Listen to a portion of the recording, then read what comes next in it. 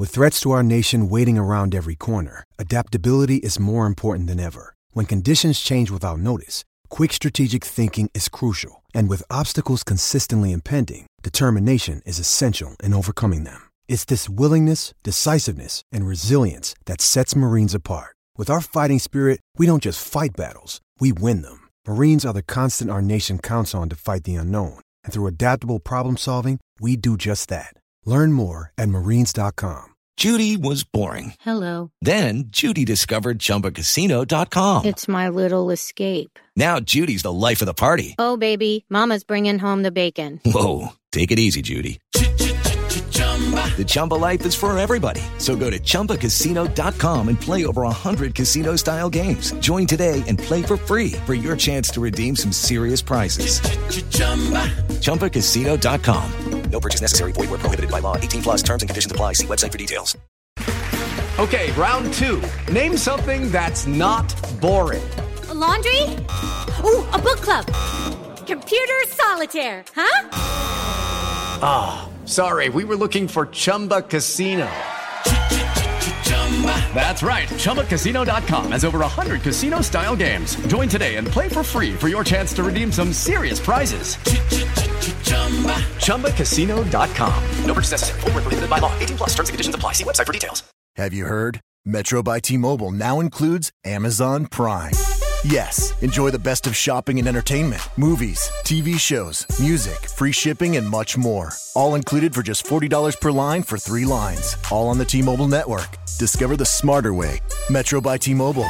That's genius. One offer per account. Offer subject to change. $12.99 per month value. Offer valid for new Amazon Prime members. Metro customers may notice reduced speeds versus some T-Mobile customers. Video at 480p. Capable device required. See store for details and terms and conditions.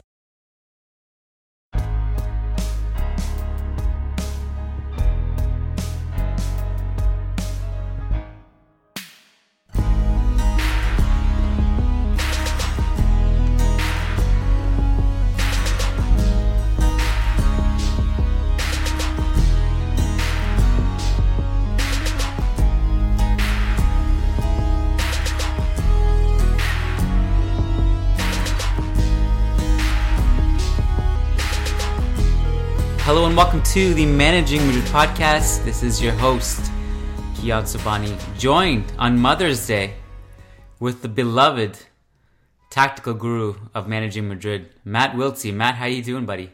I'm doing well. I don't know about beloved tactical guru, but I'm doing well. And as I was saying to you off air, I'm a happy man now that Barcelona have lost today. So that unbeaten streak is finally done. We can. We don't have to worry about any of the culés talking that up anymore. I'm excited to chat with Diego tomorrow to see just what his mental state is and kind of poke him a little bit. Yeah. But in a vacuum, they really should not be disappointed because they've had a terrific season. Did you watch the game today?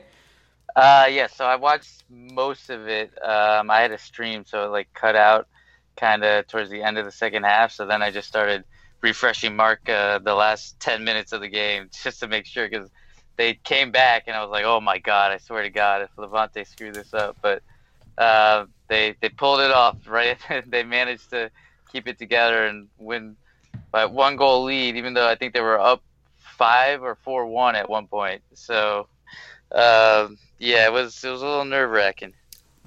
So I totally turned my brain off today, did a bunch of Mother's Day stuff. It was my wife's first Mother's Day ever.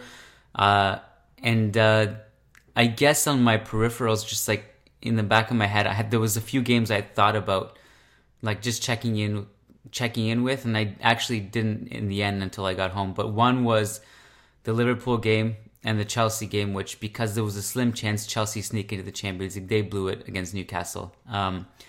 Then there was the NBA game, which the Celtics blew away the Cavs. And then there was this one where I really didn't think that there would be any chance that Levante could pull anything off here, even though Messi wasn't there. Although, that is a question in itself. Why wasn't Messi there? What are they saving him for? I have no idea. Yeah. But I didn't watch it. But then I went back, Matt, and I checked some of the stats. Pretty Messi or not, the team is stacked still. Everyone else was there. Levante just blew Barca out in terms of the expected goals. Does the eye test match that? Like, was it really just a one-sided performance? Yeah, I mean, it was weird. It was kind of phases. It was like that in phases, and Levante was just they were getting through that Barca defense no problem. And even Piqué had to come in for an injured Vermaelen, and they just continually sliced through them. Boateng just was on form. He scored a hat trick. I mean, I think I saw a tweet. I think he scored like 6 goals this season, and 5 of them came against Real Madrid and Barcelona. Huh. That's phenomenal. Paco Lopez has done a tremendous job there. I mean, I didn't watch the game. I think the score speaks for itself, and you explained it. Yeah, I think he. I also saw another informative tweet that he's. I don't know if this is accurate or if I'm saying it correctly, but he has the best. He's taken the most points out of the last 10 rounds, I think it is, of La Liga than any other manager. Yeah, it's incredible. 5-4 over Barca today. They beat Leganés 3-0 before that. Before that, they beat Sevilla 2-1. Before that, they beat Bilbao away from home 3-1. Before that, they beat Malaga 1-0. Their only loss during this whole span came against Atleti at the Wanda. Then they beat Las Palmas.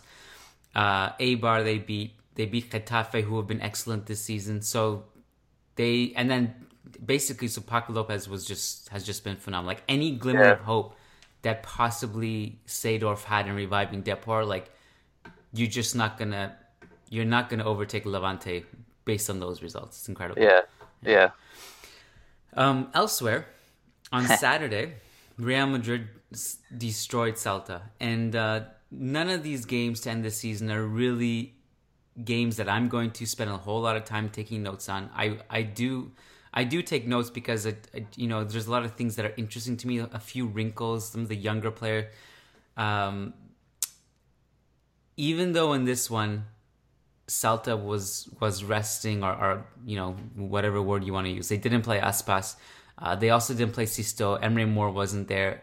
It was still shocking to me how badly they played, and in particular, Matt, the high line and the lack of coverage for Johnny, where Bale and Achraf feasted, it was crazy to me how bad they were.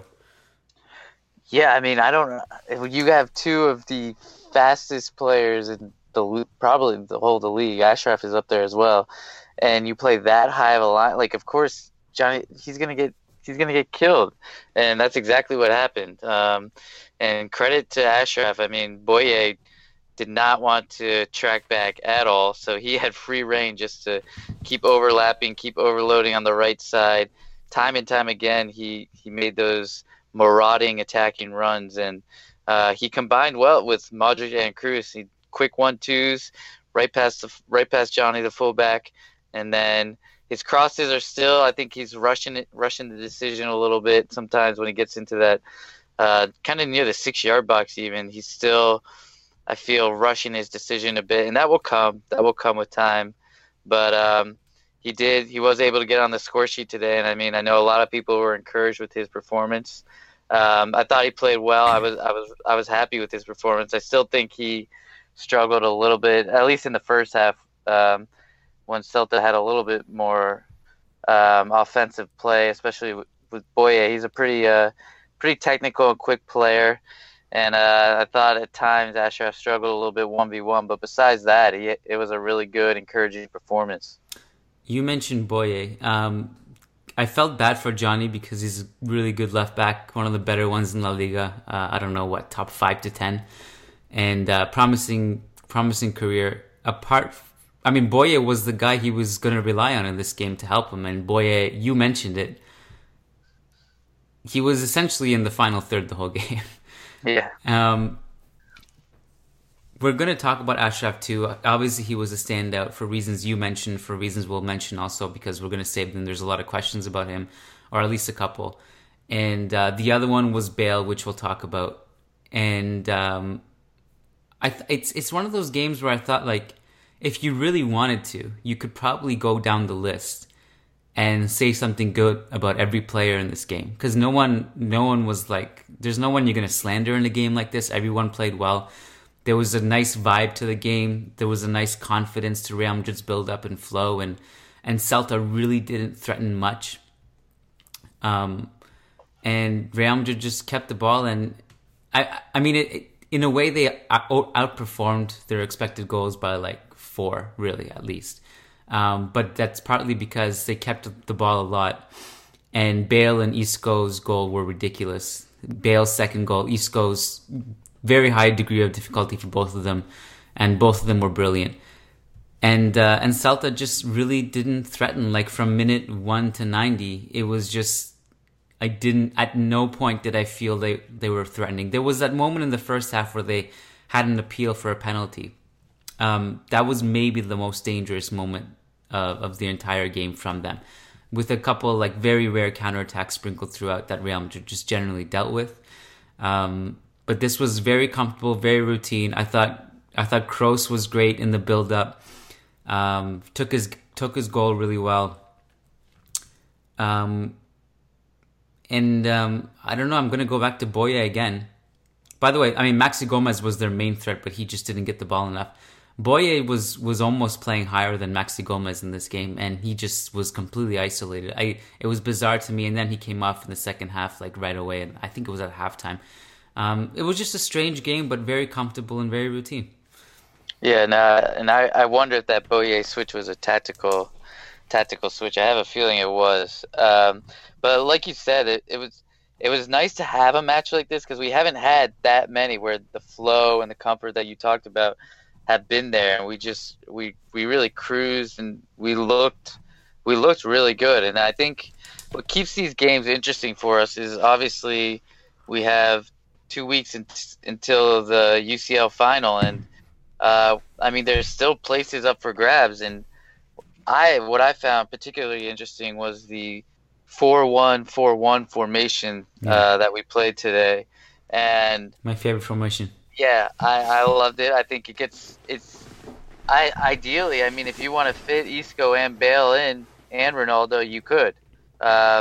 Ultimately, that may mean dropping Benzema, but there's places up for grabs, and I think this fits everyone in, and it still finds a way to fit Casemiro in as well, or be it Kovacic, whoever it still finds a way to have a 3-man midfield, and not kind of when we play the 4-4-2. My only worry is we leave space in between the lines, the midfield and the defensive line, and it's too easy to play in between that space against us. So with this formation, I feel much more comfortable. I like it. We played really well, and it fits our personnel.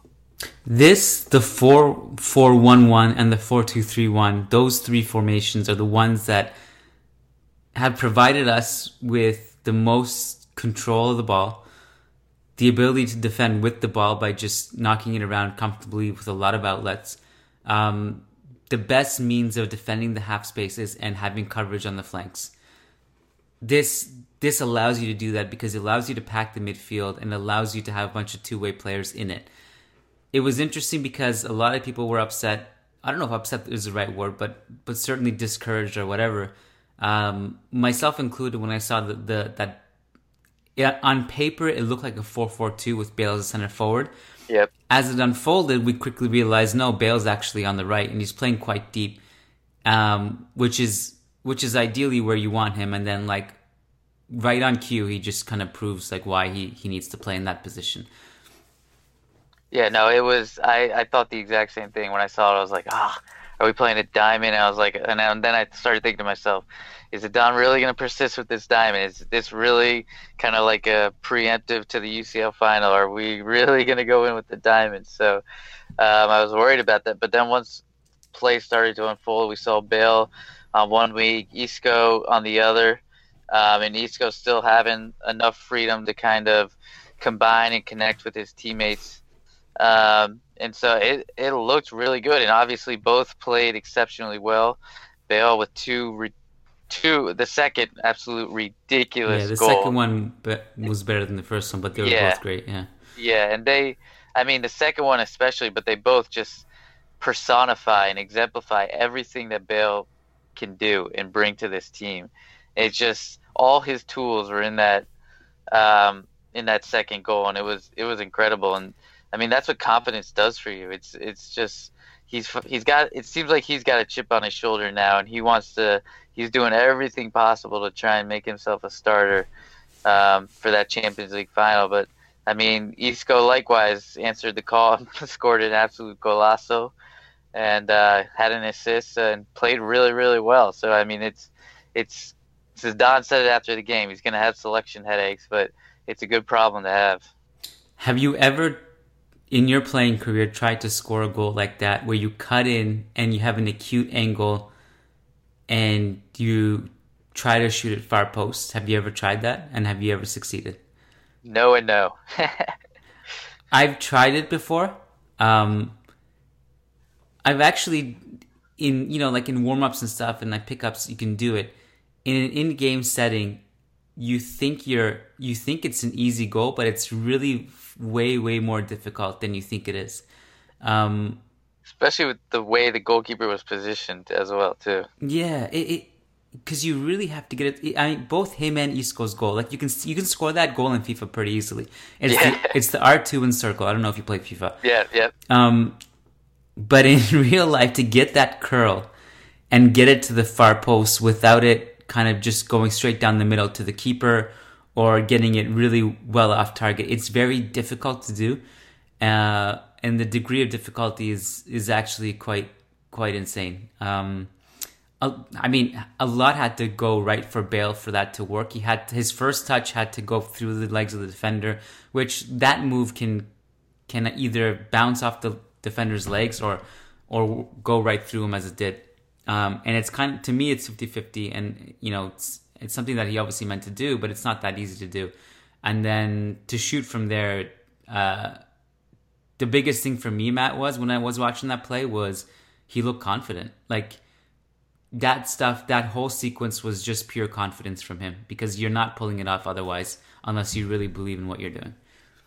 Yeah, no, you're exactly right. And I mean, I don't think he would have had the balls to do that earlier in the season. Like, he's now confident, he's fit, and he's got a point to prove, and he's doing everything he can to make sure he's part of that squad, of that starting 11. Alpha male Bale. Alpha Bale. He's here. We're going to, because of the nature of the game, there's not a whole lot more to dissect. And if there is, they'll probably be answered in the questions. So we're going to jump right into it. Patreon.com/Managing Madrid. And before we kind of get into the questions, Matt, I have an exciting announcement. Daniel Smith, one of our patrons, has assigned an autographed Gareth Bale jersey that he wanted to give it to one of us. That I said, hey man, let's give it to a patron. That'd be really cool. So we're gonna run a contest. So if you're listening to this and you're a patron, all you have to do is we're going to put a post on patreon.com/Managing Madrid. You go in and you comment on that post with a story about how you became a Madridista, and you'll be automatically entered to win. And then we're going to do a random draw from those answers. And if you're listening to this and you're not a patron, then if you want to enter, just join in and comment on the post. So and then once we announce the winner, Daniel will actually ship it to him, or we'll figure out the logistics. But if you want to get in on that, that's how you do it. Just look out for the post. They'll go up later tonight. First patron question is from Sajid Reyes. He says, bear with me, Matt, here. This is a bit long. I'm going to try my best to kind of narrow it down. Sajid says, it was recently echoed in a recent football segment that Arsene Wenger's greatest achievement was converting Thierry Henry from a winger into a world-class centre forward. This led me thinking, why can't this be Gareth Bale? And this further leads me to the question, why are you guys so opposed to him playing as a striker? His attributes make him tailor-made for this role. He has pace, shooting, heading, etc. You guys keep saying that he should be playing as a two-way winger. I think this limits his potential and is detrimental to the team because, one, in a deep position he thrives in only one situation, which is having loads of space to run into and either shoot or cross. Two, he is not comfortable in possession when playing against a low block and when we play with a slow build-up, especially with his back to goal. He has a long stride and hence he is not the most nimble with his feet, and if you have noticed, he always receives the ball with a sideways stance, has a relatively heavy touch, and hence he is not the most press-resistant player, something which is very important against Liverpool. 3, traditional wingers are obsolete with the evolution of attacking fullbacks, and hence why Zidane has played with Vasquez and Asensio when playing with a flat midfield. 4, as they are more comfortable moving on the inside and circulating possession, something Bale isn't comfortable doing, in my opinion. What are your thoughts? Also, I would like to give a special shout out to my Madridista friend Chanuka, who was at the Bernabeu to witness the carnage. Hala Madrid. Shout out to Chanuka. Shout out to Sajid for the question. There's a lot here, Matt. Yeah. Why don't I give you the easy task of spearheading this conversation? All right. So yeah, a lot to unpack. But first off, starting with Thierry Henry. If I'm remembering correctly, I believe Thierry, during his Monaco days, it was kind of similar to Mbappe. I mean, he started out as a striker, and then when he transferred to Juventus, that's when they started pushing him out towards the wing. And when Arsenal signed him, they brought him back and played him as a striker, and that's where he thrived. But he was always naturally a striker. But moving on to Bale, we've talked about this a lot, and it's almost the answer to your question is in your question itself. You say he struggles with his back to goal. That's something, that's critical for a striker. You say his touch is too heavy and that he angles himself to sideways. I mean, that's arguably his touch is too heavy, but even if he angled, you and I have talked about this before, Kian. Xavi's interview, he talks about kind of being able to, where you're comfortable with certain players are comfortable in a certain space on the field, and they understand the timing and the space and how everything works. And that's why Ronaldo kind of thrives more coming from the left wing rather than playing with his back to goal and playing in the middle. And it's the same for Bale. That's where he's comfortable playing. That's where he thrives. He understands the timing. He understands the space, and he's lethal coming from that deeper position because he can drive through the midfield. He can drive through the defense. And I mean, we've seen it. He's able to work both ways. He's just as good defensively. Maybe not just as good defensively as he is offensively, but he's more than capable of doing the defensive work. And we saw it against Barcelona. There were times where he looked like he was playing in a back five as the right back and guarding Jordi Alba. I mean, the guy's capable of playing the swing position. We've seen it time and time again. And when we've seen him in that striker role, it just doesn't fit. Yeah. I think you encapsulated it well. By the way, I'm echoing in your... Okay, it's gone now. Okay. The Henry thing, you kind of already mentioned it, but he was originally a striker to begin with. So all Wenger really did was just put him back to his original position. Having said that, he was never a pure striker, so he would be slotted next to or behind Bergkamp, or he would drift out to the left wing quite a bit, the way Mbappe plays. And he was more of a shadow striker or a person who could cut in from the left wing. And that famous goal he scored against Real Madrid that year during the dark years was he picked up the ball from very deep and just ran through the entire team. So I think Henry's a weird, I guess, parallel to draw here because, one, Gareth Bale started his career as a wing back, whereas Thierry Henry actually started his career as a striker. I never thought about the point you just made about the heavy touch and stuff, as whether that's a good trait for a center forward or not. It's an interesting point the way you put it. One of the things you realize is that if you want a player to score more goals, in Bale's situation, you're actually going to get him to score more goals from a deeper position than from a striker position. And that's because in this situation where he's playing from deep, he can actually score more goals because he's more involved. He can make runs from deep. at the same time, he's still playing high enough where he can latch onto through balls. And his pace, here's where, to me, this is where you talk yourself into this. First of all, the stats speak for themselves. He scored every time he's played as a striker. I think it's 11 appearances in Liga. He's only scored in one of those appearances. It was against Celta Vigo. The other 13 or 14 matches where he's played as a winger, all his goals come in those situations. Scoring 1 to 2 goals, he has the best scoring ratio on the team after Ronaldo. And de facto, we all know that no one in the team scores more goals in this roster than Gareth Bale, other than Cristiano Ronaldo. What he brings with his pace on the wing is that he can actually join the attack while defend and transition at the same time because he's so lightning quick. There were a couple moments I pulled out and I wrote about them in my column where against Barca, he was dispossessing Jordi Alba deep, like near the corner flag almost, in our own half.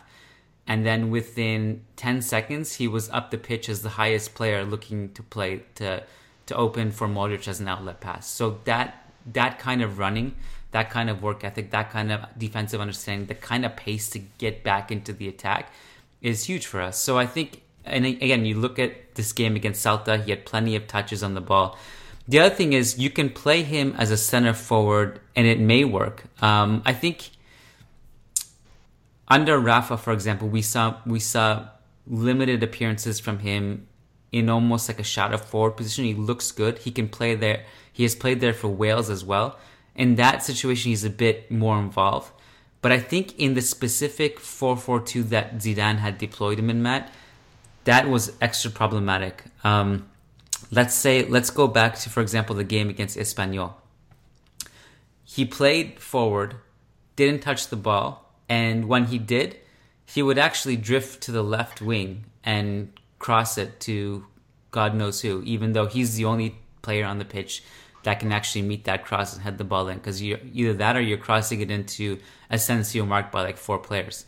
So I think you actually probably could make it work, and he could excel in it. But to me, it's the same situation almost as Luka Modric, is that Luka Modric will look good if you play him as a right midfielder in a diamond, because he's so good at doing so many things. But why put him in that situation where you can actually get the best out of him? So to me, it's less about reinventing and finding versatile players and stuff, and more about making players excel in the right scheme to get the best out of the resources you have. Yeah, and I think you mentioned that Espanyol game. I think if you replay that Espanyol game, watch Gareth Bale in that game, and then compare it to this game, that's a perfect answer as to why he's more suited to the deeper midfield role. Yeah. But also because like we know he can score from a deep position, but he can also do so many things. And like if there's a game where I mean the one way you could flip it, Matt, is you could say he is, as a striker, he may not do much and then pop up and have a chance and score. I think also the reality is if you're more involved in the game, the less cold you are in front of goal. So when those and this is kind of just also just by playing the game for a while, and you've played it at a very high level for a long time, you could pop up like once in 90 minutes with a big chance, and if you're not touching the ball at all and your confidence is low and you're isolated, the chances of you scoring that goal are much less because you're cold and you're not getting the touches on the ball to kind of get integrated into the game. Yeah, no, you're exactly right, and I think even more so, I mean, on top of that, Gareth Bale's the type of player you want involved in the team's build-up play. I mean, he can add so many different elements to the attack, be it his speed, be it his long-range passing, which in my opinion is underrated. And he always picks a beautiful diagonal long ball. His crossing, his ability to drive through the midfield on the dribble with speed. All of that. I mean, you want this guy involved in your build-up play. You don't want him isolated. It will be interesting to see.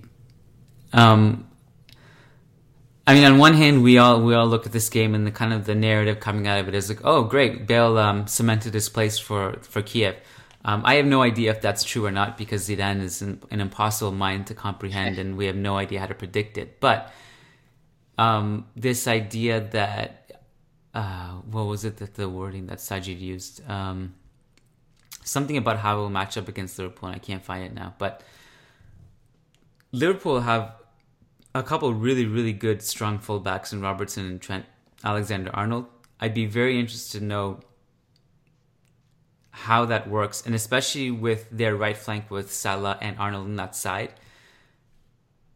I think a player like Bale would be very useful in that situation, just to keep them honest, because I felt like we didn't have much of a left flank in the Camp Nou against Sergio Roberto and Coutinho, and Marcelo had a lot of difficulty dealing with it.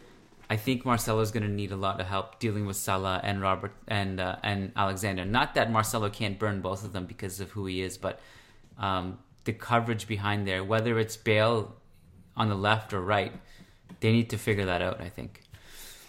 Yeah, no, I agree. Leon Savernakis says, thoughts on the 4-1-4-1 we saw versus Celta for the first time? I think Matt and I kind of talked about that. Is it a viable long-term formation? I have always felt the depth of world-class talent in the midfield separates Madrid from most clubs, and Zidane needs to find a way to get as many of them on the pitch with Cristiano as possible. I think we're all on the same page here. Do you have anything else you want to add about this formation?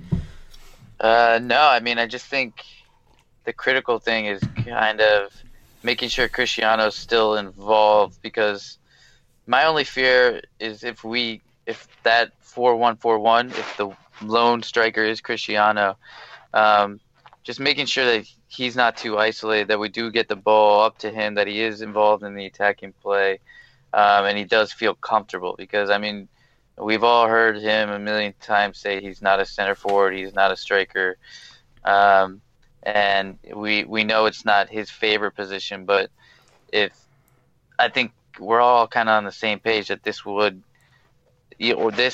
of a 4-2-3-1 with Ronaldo again, possibly as a striker, would bring the best out of the team and get the personnel that we need on the field in their most comfortable positions. The Ronaldo center forward thing is kind of this recurring debate, because he doesn't want to play there, but we've all seen him play there, and he plays good when he plays there. But the caveat is that he plays good when he plays there only if the service is good. There's another question which I'll take right now, actually. Jahan Watson says, the 4-2-3-1 for the final. Ronaldo up top, Bale, Benzisco behind, and Kroos and Modric rounding out the midfield. Thoughts? I love this formation. I would even be tempted to take off Benz and put Asensio in there, but I'm more than fine with it being Benzema, because I think Asensio is great off the bench, especially the second half. Because kind of regardless of what you need, I think Asensio brings a really good dimension with his energy and his flair. I like it though. I like that idea, because when you pair Ronaldo up front, but you surround him with the right talent and the right people who can pull the strings, and in this situation, I think Bale, Benz, and Isco, I think would feed him plenty of the ball. I think he becomes. I think this question of the isolation, it becomes moot. I think all three of those players would get him involved, and they would feed him a bunch of chances.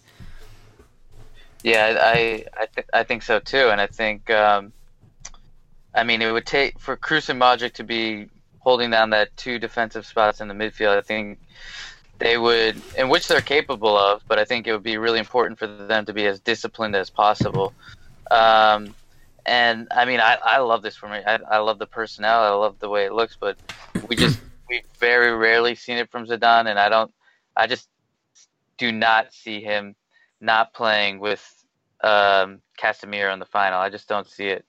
But we'll see. I mean, who knows? Honestly, you said it before. Nobody knows what Zidane's thinking for that final. And who knows? I wouldn't be surprised if we saw Lucas Vazquez and Asensio, and then at the same time, I wouldn't be surprised if we saw Bale and Isco or Bale and Benzema, whatever it is. I mean, at this point, there's no way of knowing.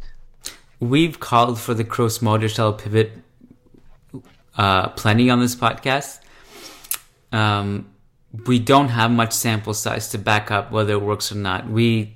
I think one of the only times Zidane has tried it was against Sociedad earlier this season, and Real Madrid won that game 5-2 and controlled the game. You mask this notion for an anchor or a defensive midfielder by just controlling the ball, controlling the tempo, and having two-way players around them who can help defensively, like Isco, like Bale. We've seen 4-2-3-1 with Kovacic instead of Kroos in the Calderon, and that worked really well. So it doesn't have to be Kroos and Modric; it can be Kovacic. I would be so surprised if we don't see any anchor in this game, which means no Casemiro or Kovacic. Although Kovacic isn't really a pure anchor, but to have neither of them would be crazy. And I think Zidane would probably have a bit of anxiety to pull the trigger on another Kovacic, Modric, Kroos pairing, because against Bayern it looked very vulnerable and Kovacic overpressed and the team wasn't cohesive with their press and they got burned alive vertically. So if you're going to play all three of them, you can't do it in that scheme where everyone is spread thin and everything breaks down. You need to have proper coverage for everybody. You can't really do it as a diamond is the biggest thing for me. Whereas against Bayern it was Asensio. In previous editions it's been Casemiro and Isco instead of Kovacic and Asensio. The diamond, I think, leaves us so vulnerable defensively, but I think any other formation, it solidifies our structure a little bit. So if you're going to have Kovacic in there over Casemiro, don't do it as a diamond, for the love of God. But like you, I just can't. It's hard for me to envision that either way. I think we are possibly, Matt, and this is very bold of me to predict what Zidane's going to do. I think we are possibly playing ourselves slowly into the 4-3-3 with the BBC and Casemiro, Modric, Kroos, like the good old days, quote unquote. Really, I'm actually kind of. I think we might go with the 4-1-4-1. I think. Yeah, I'm kind of leaning that way. Okay, I'm with it. Let's either one is fine as long as it's not the diamond. They'll be okay. Yeah, seriously. Chris G says Zidane can't possibly leave an informed beast Bale on the bench in the final, right? Who knows, Chris G? Because we don't know. Saad Omar says Gareth is absolutely world class. Whoever thinks otherwise should watch what we just witnessed with that second goal. Magnificent. Do you guys think he will start against Liverpool in the Champions League final? So as you guys can see, this is a recurring theme, and I don't know if there's only so many ways we can answer the same question. So I don't know how much time we'll spend on these. But Saad also says, I also read Keon's article on 4-4-2 about Gareth being better when he's deployed deeper in the right flank, and I agree. Do you think, given that Zizou has Gareth Bale figured out, he's going to trust him with the big game? Well, I do think it's interesting to note because we all thought heading into this game when we saw the lineup come out that it was going to be a 4-4-2 diamond with Bale and Benzema up top. Yeah. But that wasn't the case, and Bale was out wide. So I think hopefully that is evidence to prove that Zidane is now resigned to the fact that Bale is not a striker, and he realizes, okay, I'm getting so much more out of this guy in a deeper role. I think that's one encouraging point we can take from that. There are only so many articles Zidane can read from and myself about Bale's position till he's had enough, I think. So I think we drove him nuts enough that he just wants an end to our articles. Essa Hariri says, can you please explain the issue with Bale? Do we have any non-Bale questions? This is crazy. Is it just psychological that he can't perform unless he is the main star of the team? He is a ghost usually when Ronaldo is present. Or is it because we know someone is coming this summer, Neymar or Salah or Kane or whatever, so he's stepping up? My feeling on this, Matt, is that I think it's less to do with this summer and what comes next year and more to do with him just wanting to make sure that he's a starter in the final. Like, I think he's I think he's finally realized, like, I'm Gareth Bale. I can't be shy on the pitch. And there's a sharp contrast to the way he was playing. Let's say go back to Valencia or Levante earlier this season, where there were moments where, like, from 30 yards, No one was marking him, and he had a clear sight on goal. And you can kind of tell the way he hesitated, that it was on the back of his mind to crack it like he would when he was like with Tottenham or something. And he didn't. He just pulled it back nonchalantly and passed it back. And I think those are the things you see against Barca or Celta. And we've seen a few times over the course of the season, but not. I think we've seen his confidence grow and grow in the last little bit. Yeah, and I mean, Bale. Well, I mean, I think he understood it because he was injured, just coming back from injury last year. But he experienced the Champions League final from the bench, and it was his hometown, so even more so, he wanted to play that final, and play an important role. And I think in his head, he does not want to be on the bench again. I mean, when you're a player of that stature, of that level, like Gareth Bale, like a James Rodriguez, like a Cristiano Ronaldo, all these guys, I mean, and even if Gareth is more of a quiet, kind of humble guy, he's still, and you can see it from time to time, he still has a major ego. And it's a good thing. Like that's what kind of separates some of these guys. And he's now starting to really play with that confidence that you talked about. And I mean, he has the ego. He doesn't want to be on the bench for a Champions League final. He feels he's way too good to be on the bench for a Champions League final. He probably thinks this is ridiculous, and he's doing everything he can to prove that he's one of the best players on this team. So I also would say that it's not so much that he needs to be the main star in the team, because we've seen him thrive alongside Ronaldo plenty. Some of the most iconic goals in our mind as Madridistas in the modern era, whether it be his assist to, feeding Ronaldo in the Calderon last season, was it? Or the counterattack goal against Bayern Munich, in Munich against Pep. There's no question to me that he can thrive alongside a Ronaldo type figure. It's just a matter that he needs to be one, healthy, which in turn gives him confidence. So he needs those two checked off the box, and he needs to be in the right position. He needs continuity, and he needs rhythm. And if you check all those boxes, he's a top 5 player in the world to me. Sheikh Atiri says Bale is back. Mayoral has been having some pretty good performances recently. Do you think he could be a long-term replacement for Benzema, given that he is as much an in-the-box playmaker as much as a finisher like Benzema? So we know that, and this is the end of Shay's question, Benzema is Mayoral's idol. He's spoken about this. I like how Mayoral can do a lot more than be a pure 9. And with Castilla, he was very much the deeper player out of him and Mariano. The rare moments they played together anyway, it was usually one or the other. But Mayoral to me was always the one who could drop deep and do more. I'm skeptical, Matt, whether Mayoral stays with the club.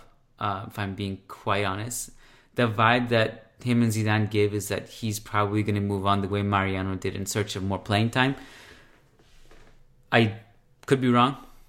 I don't know. I definitely don't think he's like on a Benzema level where he can just replace Benzema long term. Yeah, and I still haven't figured out. I know Gabe was on the last podcast talking how he felt Mayoral was probably a mid-level La Liga team, somewhere around there, when it's all said and done. And I still haven't figured out where I kind of see him fitting and where I see his true potential. And I mean, in fairness to him, it's because he's had such limited minutes. And in some of the game, I mean, in his limited minutes, he's been pretty productive. And he even had a very unselfish assist in this game. And in the prior game against Sevilla, he came on and off the bench and looked very lively, wanted to make an impact, wanted to make a difference, nabbed a goal. But then there's other games where he's just, and he'll start the game and he has a very limited impact. His influence is very, very limited, and it's hard to judge him. I think, like you said, he's talked He's kind of revealed in some of his post-match comments a couple times saying probably the best thing for him is to move on and get relevant minutes at his age. But I really don't think any of us are going to know what Mayoral is truly capable of until he gets those relevant minutes. I think he needs a couple seasons where he's just playing week in and week out, and hopefully if we sell him, we include a buyback clause. And I hope to see him do well and maybe eventually return. Maybe one day he can turn into that player we all saw during his youth days with Castilla. But for now, I don't know how to judge him yet. I still not determined anything. Blake Brown says, I think this was by far Bale's best game this year and maybe the last 2 years. That might be a stretch. But yeah, that might be a stretch, but it was good. He looked fantastic, Blake says. Perfect passing and clinical on the finishing. Tactically, what is the benefit for switching him or any of our wingers from left to right or right to left during the game? Bale switched a few times this game. Does this just give the opposition something else to think about? Or does Zidane see an opening on the other side during the game? It didn't seem to be a clear advantage to switching in this game. This is something that, if you notice back to the Benitez era, Benitez did it actually much more like almost on the clock. You'd notice like every 15 minutes, so minute 15, 30, and then 60, you would notice that the wingers would swap flanks and they would stay on that flank for 15 minutes and then switch back to their original flank. And Zidane does less I guess obvious. It's more of like an in-game feel, I think. It's less about rules and kind of it's more flexible the way he does it. But to me, it's just a matter of keeping defenders guessing. When there's a lot of off-ball movement happening and there's a strategic way of kind of channeling your offense and swapping flanks and giving defenders more things to guess about, to me, that's basically what it is. So if on one sequence you can have Bale on the left plowing forward and putting in a cross, and on the next sequence he's on the right cutting in and shooting, that can be problematic to deal with if you're a defensive line. Yeah, and I think it like you mentioned, it depends on the coach, because I've had coaches on the past who before the game they tell our wingers like switch as often as you can, but make sure it's natural, make sure it flows. And I mean that's kind of what we saw, and it does keep the opposition's fullback guessing, and because once you think you have someone figured out, then you have a new attacker coming at you, and this guy plays a completely different way, especially when it's Isco and Bale. So it is. I think it's an important element to add to our attack, and it's good because Bale he can bring different tools to each side of the pitch. Be it when he's more comfortable on the left, he can drill in a brilliant in-swinging cross, and then when he's on the right, like you said, he can cut in and rip one of those shots like he did. So it's a good thing to have, and I hope we see a little bit more of it actually. The next two comments, they're not really questions, they're more just feedback about the show. We're going to read them from our patrons. So Mark Rady says, and this all ties in, so if you're not a patron, you didn't get a chance to listen to the Wednesday show, this topic came up about kind of who we are as podcast hosts and the emphasis of wanting to be ourselves and just kind of uploading the conversation on air without being too strict. And that's how we feel, and I'm sure you feel the same way, Matt. Probably Owen feels the same way. Gabe certainly does. That the reason why this podcast has succeeded is that it's not really too strict. It's not too serious.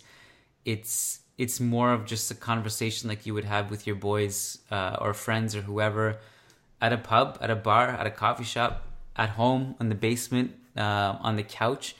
And you kind of just upload it online. You know, there's no really strict rules or like anyone telling you how to behave. It's just kind of us. This is who we are. This is who we are behind the scenes, and this is who we are, you know, on the mic. So this conversation came up, and hence why these two comments came in. Mark Rady says, "I love that you're asking people to send their negative feedback to Is that punishment for not being on the pod, or is the keyboard warrior champion that managed Madrid? Just wanted to say, please don't tone down or get serious. There are so many lame La Liga podcasts, you said it, Mark, not us, that are too serious and too boring. It's stressful enough following a team, so it's nice to have laughs about it with people who feel the same. Also, shout out to D-Spot, who makes me respect Barca fans. Good to know not all of them are Messi F-boys. Hopefully that means fanboys. Hala Madrid. Leo Weil Shadid says, Buenos dias, Madridistas. Just finished listening to the latest patron-only podcast, and I heard you venting about those who criticize the casual nature of your conversations and want a more censored version. Because I'm a fan of the podcast, I thought I'd offer some support your way. The main attractive feature of podcasts is the fact that they're often more casual, off the cuff, candid, and insignificantly edited. This is true. I don't think I've ever had to edit a podcast. Don't change that. You said something to the effect that you enjoy being yourselves in the podcast. Keep it up. Hala Madrid. Leo, thank you for the comments, Mark and Leo. Appreciate it. Back to football. Mansawi Mishra says, question, who would you sign for right back backup? And who do you loan from the present team and where? I understand that sending out players usually does not turn up really well for them in terms of development. So would you prefer players going for long terms and where? So just to clarify, this question came in before the game against Celta. So sometime I think after the Sevilla game and before this, sometime after the Sevilla game, before the Celta game. So we didn't have the context of Ashraf's performance. And maybe this is a good time, actually, to talk about Ashraf before we take this question, Matt. What were your notes on him? What were your thoughts about him in this game? So, yeah, like I mentioned before, I thought offensively he was superb. I think he combined really well with Modric and Kroos. He had some really nice 1-2s that Modric and both Kroos sliced through balls past the back line. Ashraf just ghosted past Johnny, made his way into the final third, and one thing that's still a little bit lacking is that final decision with his crossing and even just a pass across goal. He's still kind of rushing that. I think that will come with time, just a little bit more composure and a cool head, and he'll find that final pass. But defensively, I mean, he didn't have too much work to do, especially in the second half. But in the first half, when Boye, as we mentioned, just not tracking back at all. And Boye's a technical, quick player, loves to go 1v1, and I thought Ashraf a little bit struggled there. But for the most part, I mean, we kept a clean sheet. He did his job. He got a goal. Looked really, really good. This performance, along with the Sevilla performance earlier in the year, I mean, those two performances are encouraging, and I think that's what, I mean, we don't want to get, just like we don't want to overhype his good performances and really downplay his bad performances. I mean, there's got to be a balance. So, but this definitely was encouraging, and I'm hoping he can use this as a confidence builder and grow, take it into the World Cup, and then Madrid will likely evaluate from there. It's amazing. Yeah, you almost have to remind yourself that he's going to be in the World Cup. Like, that's going to be really fun for us to watch and tune into to see how he does. It's just one extra player to track, and it's just going to be a lot of fun having him there. And from what we know, and not like I can say I'm a religious watcher of the Moroccan national team, but we've seen extended highlights of him playing at the left back position and playing really well. So that'll be something really fun to look forward to. This was, to me, unless I'm missing something, I think this was his best performance of the season, was it not? Like, he was good against Sevilla. Against Tottenham, he was criticized heavily. I think I wrote a column about him shortly after that, but also taking into consideration some of his other performances. One was against Girona, the 2 legs against Tottenham, a couple others, where I realized that actually, amid all the slander of him offensively, he looked to have zero confidence beating his man on the dribble, where he could do that with Castilla. And he also just couldn't get anything accurate in terms of his crossing. One thing that surprised me, and perhaps everyone, even those who watched him at Castilla, was how good he was defensively this season. His IQ without the ball has been very good.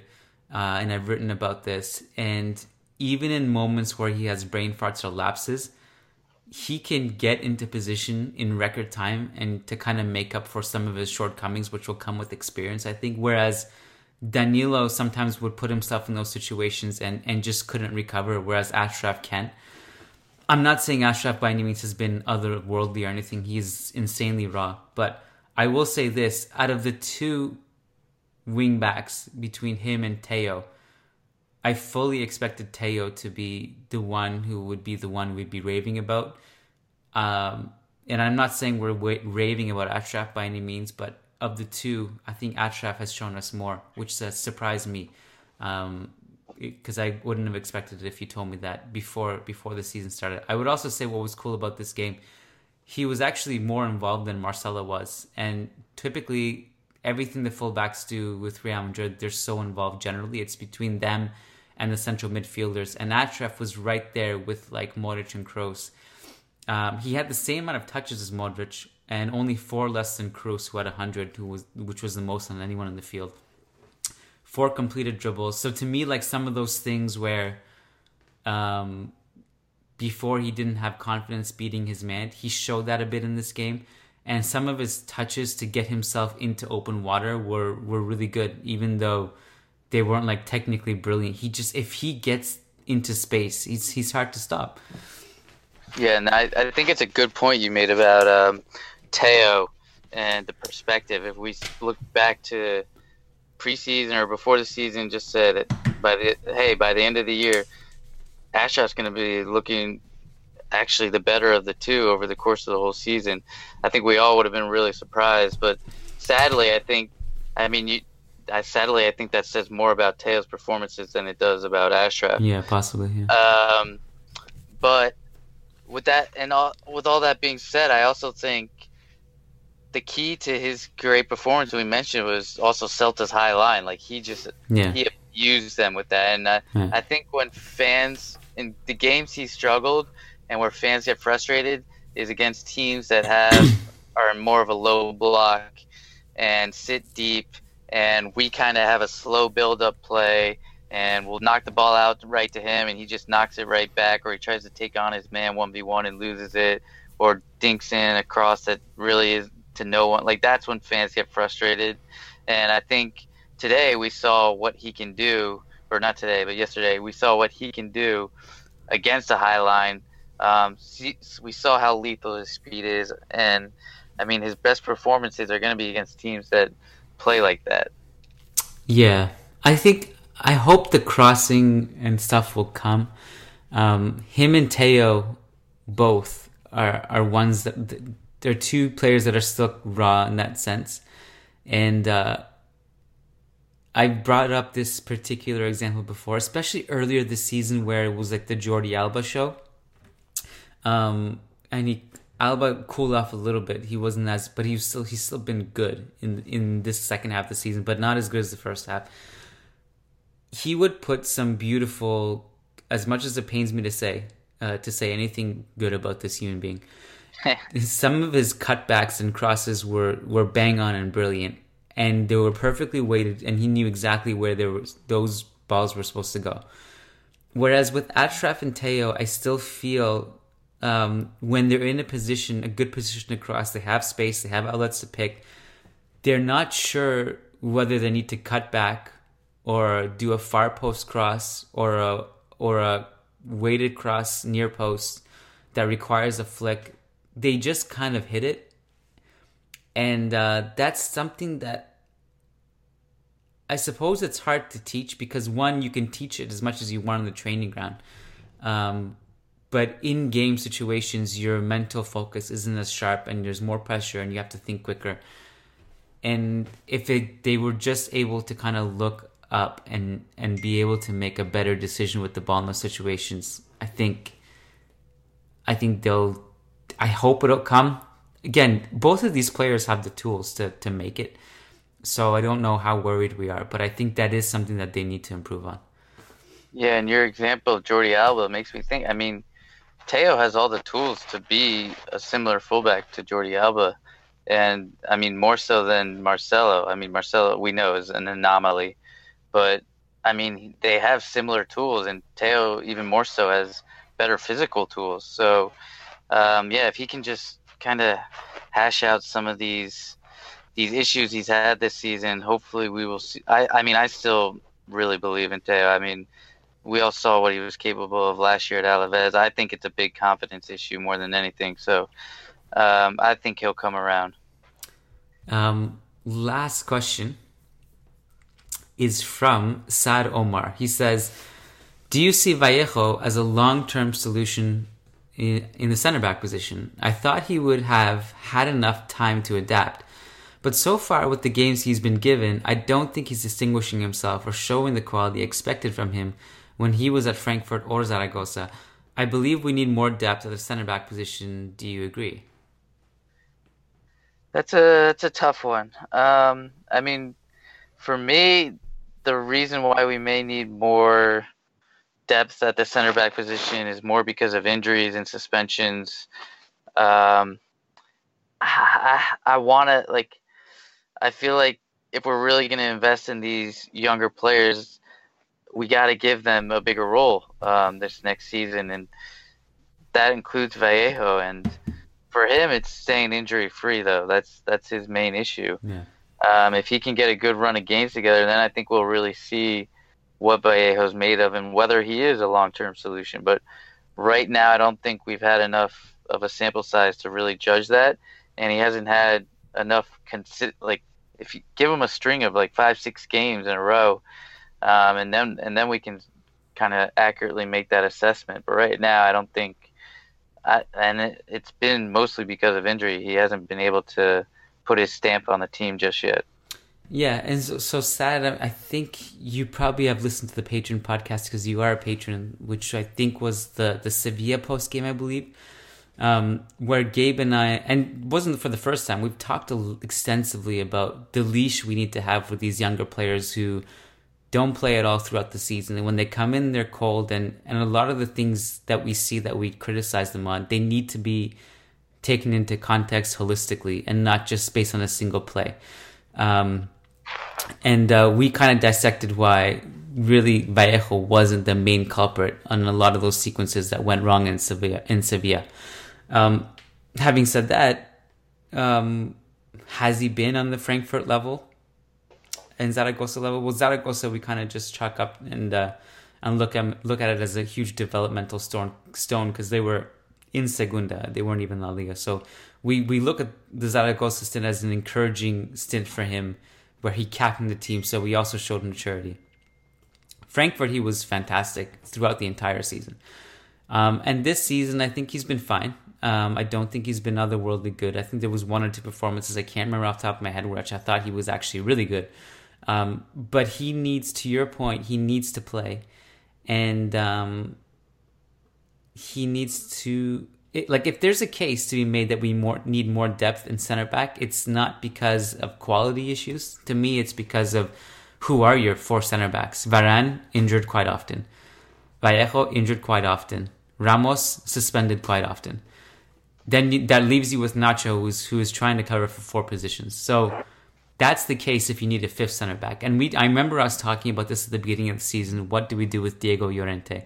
We ended up selling them, and either way, if we had have kept him or sold him, I would have been okay with it. I would have been okay if we sold him. I was like, because maybe he just won't play and that would be a waste of his talent. I would have been okay if we kept him because of those reasons. I'd be like, well, we're spread thin. The 4 available aren't really the most available center backs, so maybe we do need a 5th one. And if Diego Llorente has been pretty good, I think at Sociedad. So if we're talking about pure quality, like in terms of quality, I think Vallejo is actually a generational talent. And I think if you are able to bide your time with him and get him into a rhythm and get him healthy, there's no question to me that he's a future starter in this team because he has all the tools. He's shown us a bunch of maturity. He's an elite distributor out of the back. Tremendous positional ability, and I don't think you can use that Seville game as an example to grade where his positional sense is. He's very good at it. Versatile enough to play in a 3-man back line, and actually has tools to kind of play as like a hybrid DM, like a better version of what Pepe did against Barcelona years ago. So I'm not worried about his talent. I'm worried about his health a bit, and I'm worried about how much he can play moving forward. Yeah, and if you look back at some of the comments that the soon to be the new Bayern Munich manager, Niko Kovac, who's currently Eintracht Frankfurt's coach and was the manager when Vallejo was there. I mean, the way he talked about Vallejo, like he loved him. He just gloated about him, thought he was going to be, believed he was one of the best defenders in the Bundesliga. And that's no joke. And I mean, this was when the kid had a really good run of games. All other players, I think it was Marco Fabian, talked about him in the same manner. And I mean, he really, really made an impression there. And I know you watched a lot of him while he was there. I mean, he looked great. And so, I mean, that doesn't go out the window. Like we said, these guys need a run of games, and most importantly, he needs to stay fit. That's a major concern, but we'll see. I think next year is going to be a big year for Vallejo. Here's the quote, by the way, because while you were mentioning, I just quickly pulled it up because I remember that quote and I liked it a lot. So Kovac said, he said, "I've never seen a player like Vallejo as a player or as a coach. The kid is scandalously good." And then the goalkeeper, Lucas Herdecki, said he is our best player, like full stop. Those are really high words and like high praise for a kid who was playing in one of the best leagues in the world. Like the Bundesliga is not an easy place to play in. And we watched him. We had the eye test like almost every game we watched him. I think he was fantastic. And none of that just disappears. Especially he's not like 45. He's in his early 20s. So he has a lot of time. He's still exciting. And to me, there's like a no-brainer. He's part of this team moving forward. So whether you need to add depth, I think it's an interesting question that I don't really have an answer for. It really depends on who's healthy and who's not. This brings us to an end, Matt Wiltsey. Do you have anything to plug or anything you want to mention before we let you go? No, not off the top of my head. Not right now. Okay. You wanna listen to some patron shoutouts? Sure, let's do it. As you all know by now, make sure you become a patron if you want to get a chance to win the Gareth Bale signed jersey. And shout out to all you unbelievable patrons. You guys are all amazing. Thank you so much for buying into the show and supporting us. You guys are all incredible.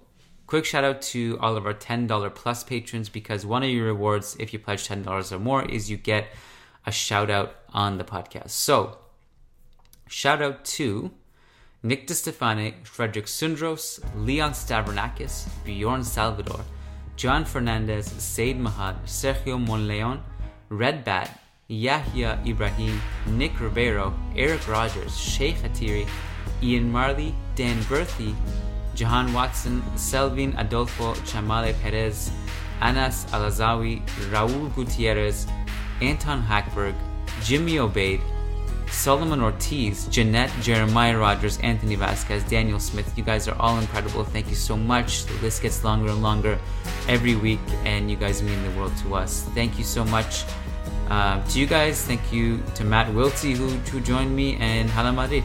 Hala Madrid.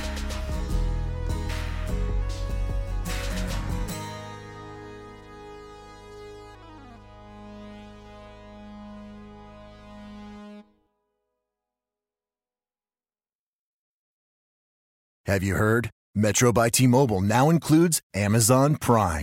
Yes, enjoy the best of shopping and entertainment, movies, TV shows, music, free shipping, and much more. All included for just $40 per line for 3 lines. All on the T-Mobile network. Discover the smarter way. Metro by T-Mobile. That's genius. One offer per account. Offer subject to change. $12.99 per month value. Offer valid for new Amazon Prime members. Metro customers may notice reduced speeds versus some T-Mobile customers. Video at 480p. Capable device required. See store for details and terms and conditions. Hi, it's Jamie, Progressive's #1, #2 employee. Leave a message at the... Hey, Jamie. It's me, Jamie. This is your daily pep talk. I know it's been rough going ever since people found out about your a cappella group, Mad Harmony, but you will bounce back. I mean, you're the guy always helping people find coverage options with the Name Your Price tool. It should be you giving me the pep talk. Now get out there, hit that high note, and take Mad Harmony all the way to nationals this year. Sorry, it's pitchy. Progressive Casualty Insurance Company and Affiliates. Price and coverage match limited by state law. Sports Social Podcast Network. With Lucky Land Slots, you can get lucky just about anywhere. Dearly beloved, we are gathered here today to... Has anyone seen the bride and groom? Sorry, we're here. We were getting lucky in the limo and we lost track of time. No, Lucky Land Casino, with cash prizes that add up quicker than a guest registry. In that case, I pronounce you lucky. Play for free at LuckyLandSlots.com. Daily bonuses are waiting. No purchase necessary. Void where prohibited by law. 18+. Terms and conditions apply. See website for details.